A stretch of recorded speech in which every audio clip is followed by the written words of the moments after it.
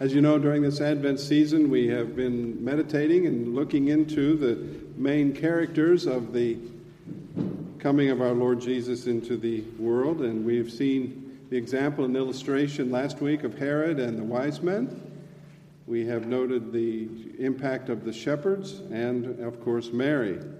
This morning we come to a group that is not in most manger scenes and creches, the prophets of the Old Testament, but they played a significant role as well.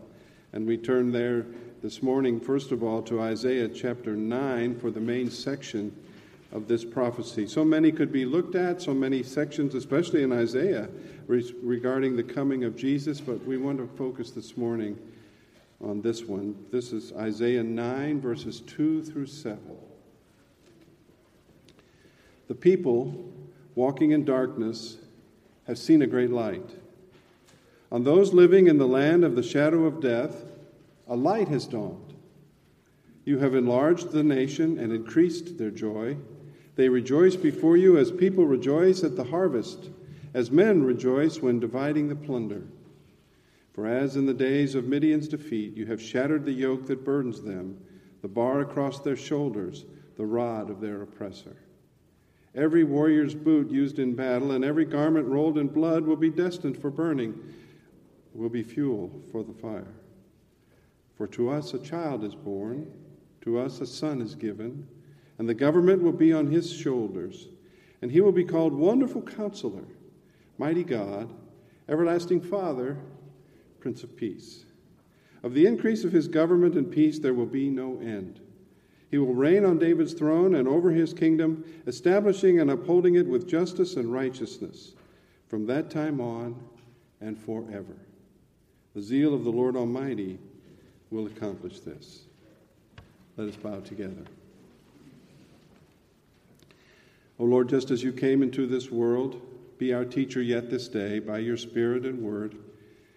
Change and transform us, uplift and encourage. Humble us, give us thankful hearts, Lord Jesus.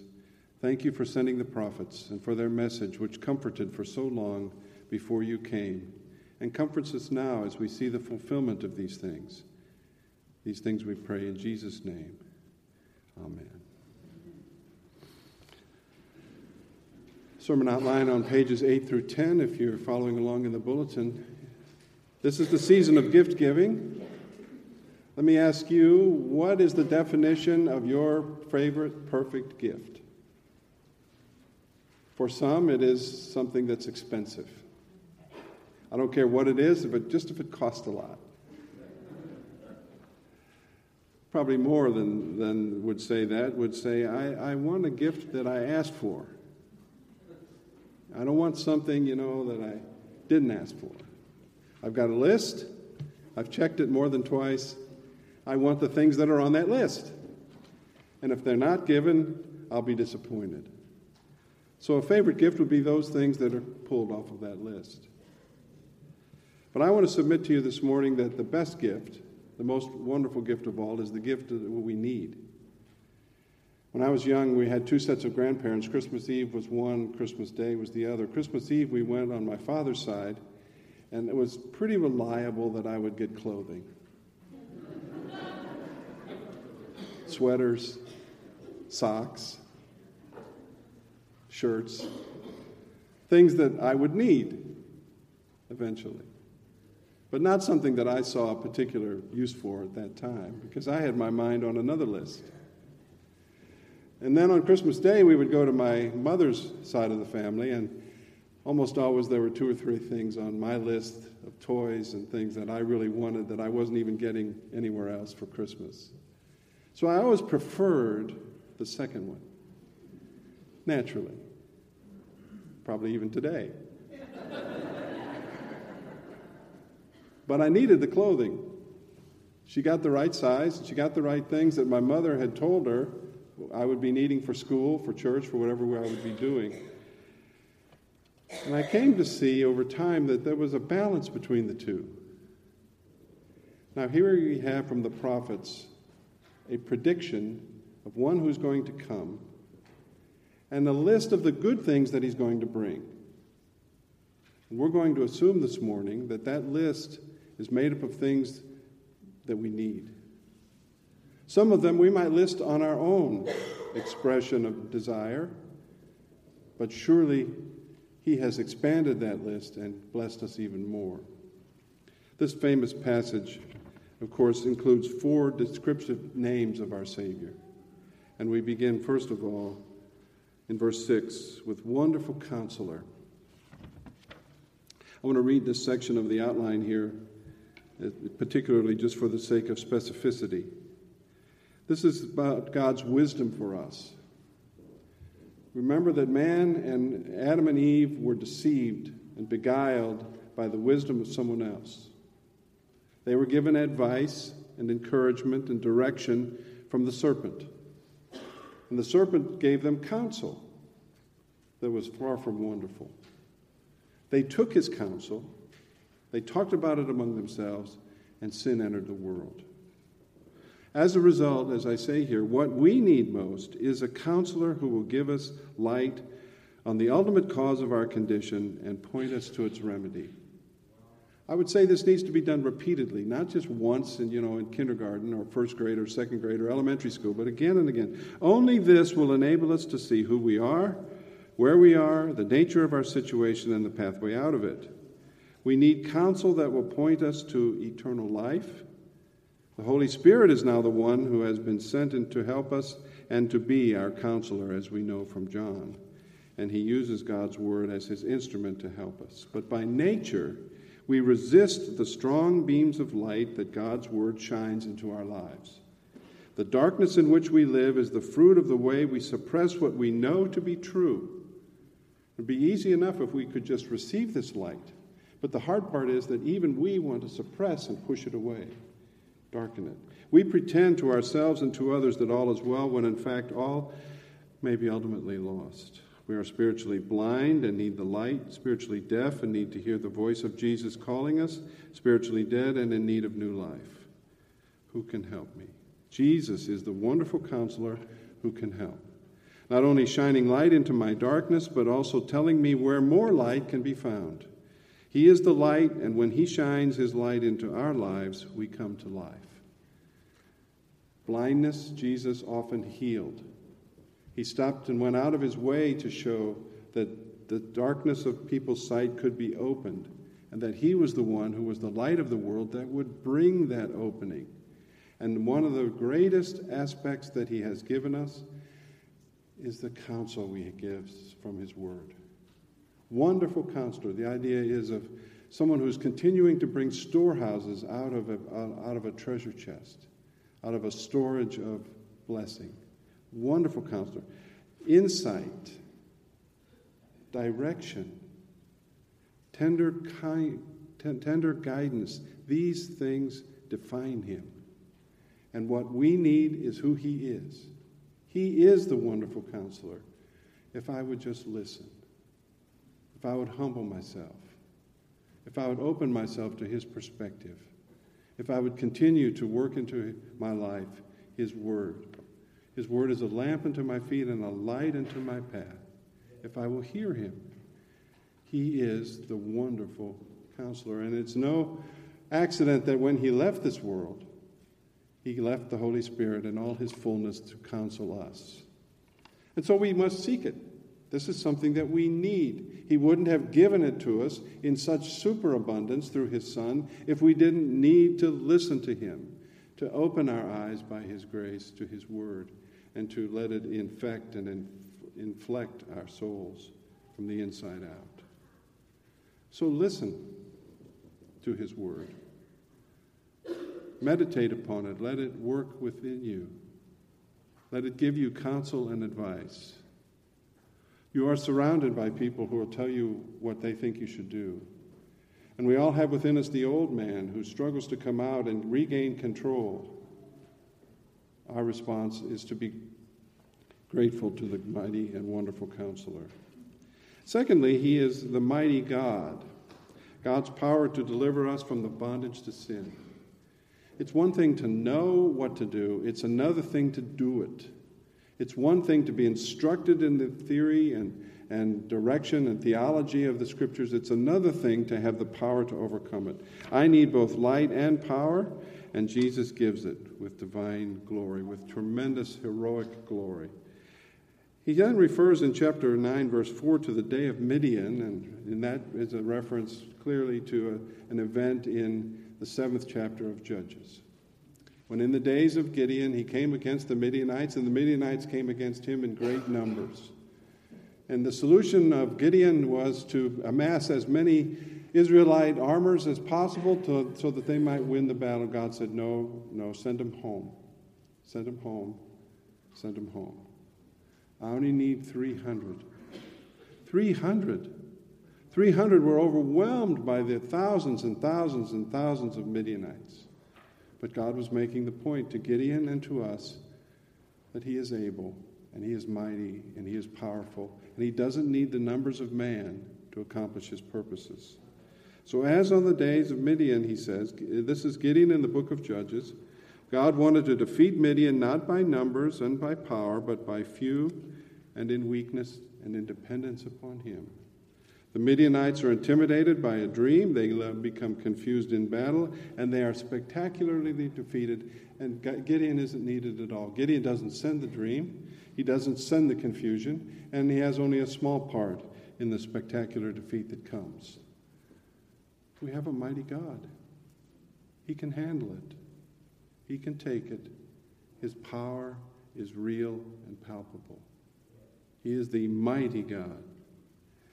The meaning here is that in Christ we have a divine hero who brings us deliverance from sin and hell. He comes empty-handed in the frailty of the incarnation, and then dies in the weakness and apparent folly of the crucifixion. And so as it was on the day of Midian, so it will be on the day of Bethlehem and Golgotha. The weak will become strong, and the one who appears to be the victim will in fact be the victor and defeat all of his enemies and ours. We've only begun a little bit to see his power. So great and so mighty is he that it is beyond description. We find it in his creation. We find it in his mighty acts in the Scriptures. We find it in his redemption. His power is unsurpassed. And then he pauses a moment to remind us that the government will be on his shoulders. The cross was placed on his shoulders, and now through faith we come under his government. He's the one who's ruling us. And he's ruling us in a way by his gifts. Not only by his word, which teaches us, but by his gifts, which guide us. Knowing this has made it possible for believers to live under any regime in history, even under political tyranny. His people are free in Christ. We live under his government, whatever the human government is, because he has placed it upon his shoulders, and he will rule and overrule in this world. So he's a wonderful counselor, and we can turn to him any time for his help. And we must, for his insights are unsurpassed, and his guidance cannot be measured by the guidance of man. We also turn to him and receive the gift of his mighty power. He is the mighty God, the one who defeats the god of the Philistines, the god of the Assyrians, and any who come against him. And in the end, he will be clearly demonstrated throughout all the earth as the one who stands above all others. But more than this, he's relational. He doesn't just give information and power. He draws together his people. He is the everlasting Father. We are not only in bondage and darkness, we are homeless since the Garden of Eden. We are spiritual orphans needing a father to know we are loved. But how can the Son be a father? Isaiah focuses on what happens when God is with us and through Jesus Christ. We are adopted. The one on whose the government will rest becomes our Father, and through him we are adopted into the family of God. Sin has rendered us fatherless and homeless. None of us is by nature a child of God. We need to be adopted into his family, which can happen only through the work of Emmanuel. We become his. He reassures us of his love and care, providing for our needs, and promising to bring us all the way home at the end of our earthly days.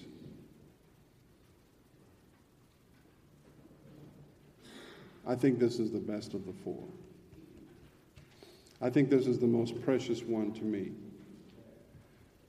Because when we really see our condition, and we really feel the weight of the loneliness of life, and the alienation that we naturally have toward others and toward God, it's simply beyond description that he should become our Father and welcome us into his family. When we see that we have rejected and turned away from him and gone to our own way, and we see that he has come after us and said, I'm not just going to rescue you, I'm going to welcome you. I'm going to bring you into my family. Many heroes described in the annals of man. But usually what they do at the end when they defeat their enemies is they set the people free and they go on their way. But this Father not only sets them free, but welcomes them in. And this is what we need in the loneliness of prison, hospitals, and life. We need someone who will be there. We need an Emmanuel, not just for a season, but for everlasting unto everlasting. We need this. We don't want to admit it. We want to think of our own self-sufficiency, not only in wisdom in terms of his counsel and power in terms of his strength, but also in terms of our relationships. But the fact is that the day comes when no one can help us except him. When the medical and family ties have been severed, and we pass from this life to the next, the fact that we have an everlasting Father will mean everything. It will be a gift that we hadn't asked for so much, but that we come into with a strong inheritance. Everlasting Father. He will never leave nor forsake us. He will be there. He has promised to walk with us through the valley of the shadow of death, that we might fear no evil. Why? Because he is with us. Not just watching us wrestle and struggle, but he is with us through the wrestling and the struggling and the conflict. This is personal. This is not something that other gods can give us or even promise. But he promises, through his Son, to become our Father, adopted into his family, that we might live forever in relationship with him, the Son, and the Spirit. This isn't something we had asked for, but it's a blessing that far exceeds what else we might have thought of. And then in conclusion, he tells us, fourthly, that he is the Prince of Peace. He has come near to bear our guilt and to bring us shalom. The gospel offers us peace in Christ, an assurance that God's judgment against our sin has been dealt with in him, and that ultimate peace is found only in him. Relational peace between us and our neighbors, and divine peace, God with us. This is a conflicted world. And we often feel that conflict within ourselves, what to do, how to act, how to respond to the conflict we meet in other people. He knows how to bring peace and hope to us. And so let us rest in his peace and rejoice in it as one of the greatest gifts he's given to us. Not only wise advice, counsel, and insight, not only mighty power to defeat our sin and to go to heaven one day, not only a Father who is going with us through every incident in life, but one who would bring us peace and an end to the restlessness that churns within us.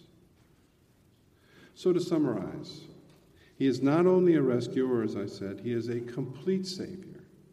Everything I lack in my weakness is found in his fullness and is given to me in his grace. When I was a young boy, I used to watch The Lone Ranger. I'm dating myself, but that was on TV a lot. I loved Westerns. And at the end, when he would defeat the bad guys and set the people free who were being oppressed, he disappeared. And usually it was something like this: where did the masked man go? He left behind a silver bullet, but he was gone. He set them free. They were free to go, and they were no longer oppressed. But he wasn't even around to thank. And so the people said, I wanted to thank him. That's not the kind of rescuer we have in Christ. We have someone who wants to be deeply personal with us. Everything I lack in my weakness is found in his fullness and is given to me in his grace. Peter says it like this: all that we need for life and godliness he has given to us. That's what this passage is about. This is what we need, and he's given it. If we needed other things, he would have given that too. Which raises the question, of course, of personal wealth, prosperity, and longevity, and why can't I live longer and feel better and have more money? Those are the questions most of us have most of the time. The answer is you don't need that. It may seem harsh, it may seem uncaring, but in the vast assessment of things, what you need is a wonderful counselor, a mighty God, an everlasting Father, and a Prince of Peace. You don't need Santa Claus. You don't need someone to give you everything. Although we'd like to have it, and he certainly understands that because he lived a life of poverty and weakness. He's well acquainted with want and extremity and need. But we don't need what we think we do. We don't need the toys. We need what we need for into the future.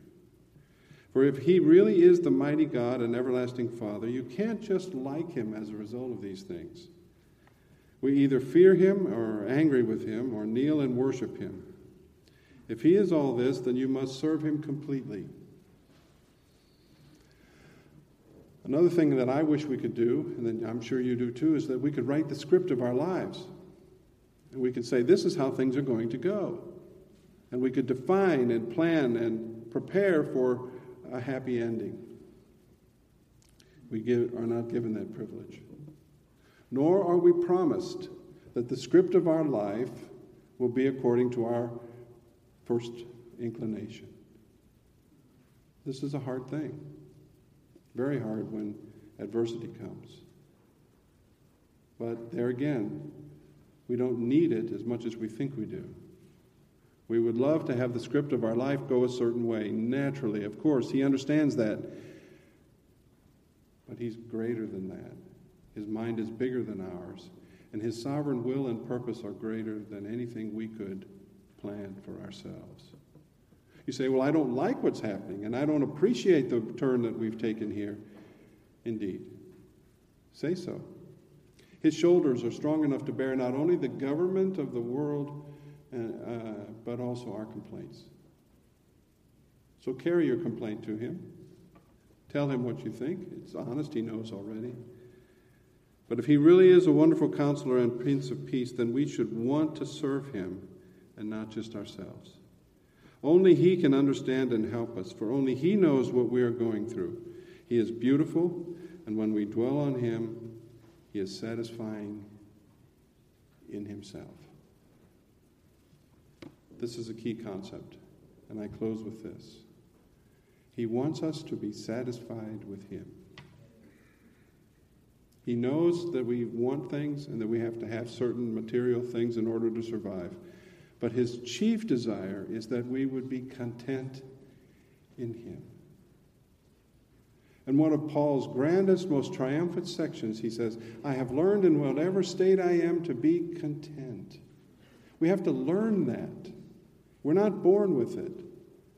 And it is one of his greatest gifts in the end when he acts. So be content with him and with what he gives you. Be satisfied, because he knows our need, and he hasn't remained inactive. He has responded to our need and has given us, at least from this section, 4 things that simply can't be surpassed by any toys longevity, or prosperity. He has given us himself. He came. He didn't send the angels. He didn't send the prophets. He didn't send Mary and Joseph and Abraham and Isaac and Jacob. He came himself. And so everything that he says as a result is an endorsement, is endorsed by his life. He has given full commitment. He has gone all in for us. He has expressed himself completely. Therefore, we must believe what he says. And what he says is, I have met your needs. Don't listen to your own thoughts or the thoughts of others. Come to me and I will be your counselor, and I will give you wonderful insights. Don't seek power from money and position, prestige and success. I am your mighty God, and I'm greater than all those things.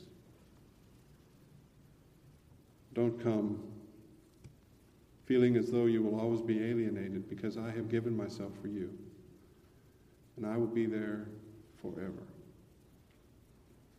And then finally, rejoice in his peace. In a world of conflict and swirling emotions inside, something breaks through. He is the Prince of Peace. He brings it to us in spite of ourselves and our inward wrestlings and yearnings. He is terrific in the way he cares for us. This is what we need, and this is what we have. Let us pray. Oh Lord, forgive our complaints. So often we feel as though you have been inadequate toward us because of a lack of time or money or success or prosperity of one kind or another. But instead you have given us what we need. Help us to see beyond our human appetites. Help us to see beyond what we would ordinarily prefer in the flesh. To see that we have a wonderful Savior who has personally come himself to deliver the gifts of his kingdom. Give us contentment. Help us this Advent to rejoice in those things that he has given us and those needs that he has met, focusing on those rather than on what our vain imaginations might deliver unto us, and giving thanks from our hearts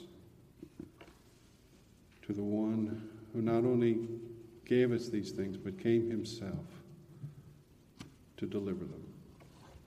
For we pray in Jesus' name, the deliverer. Amen.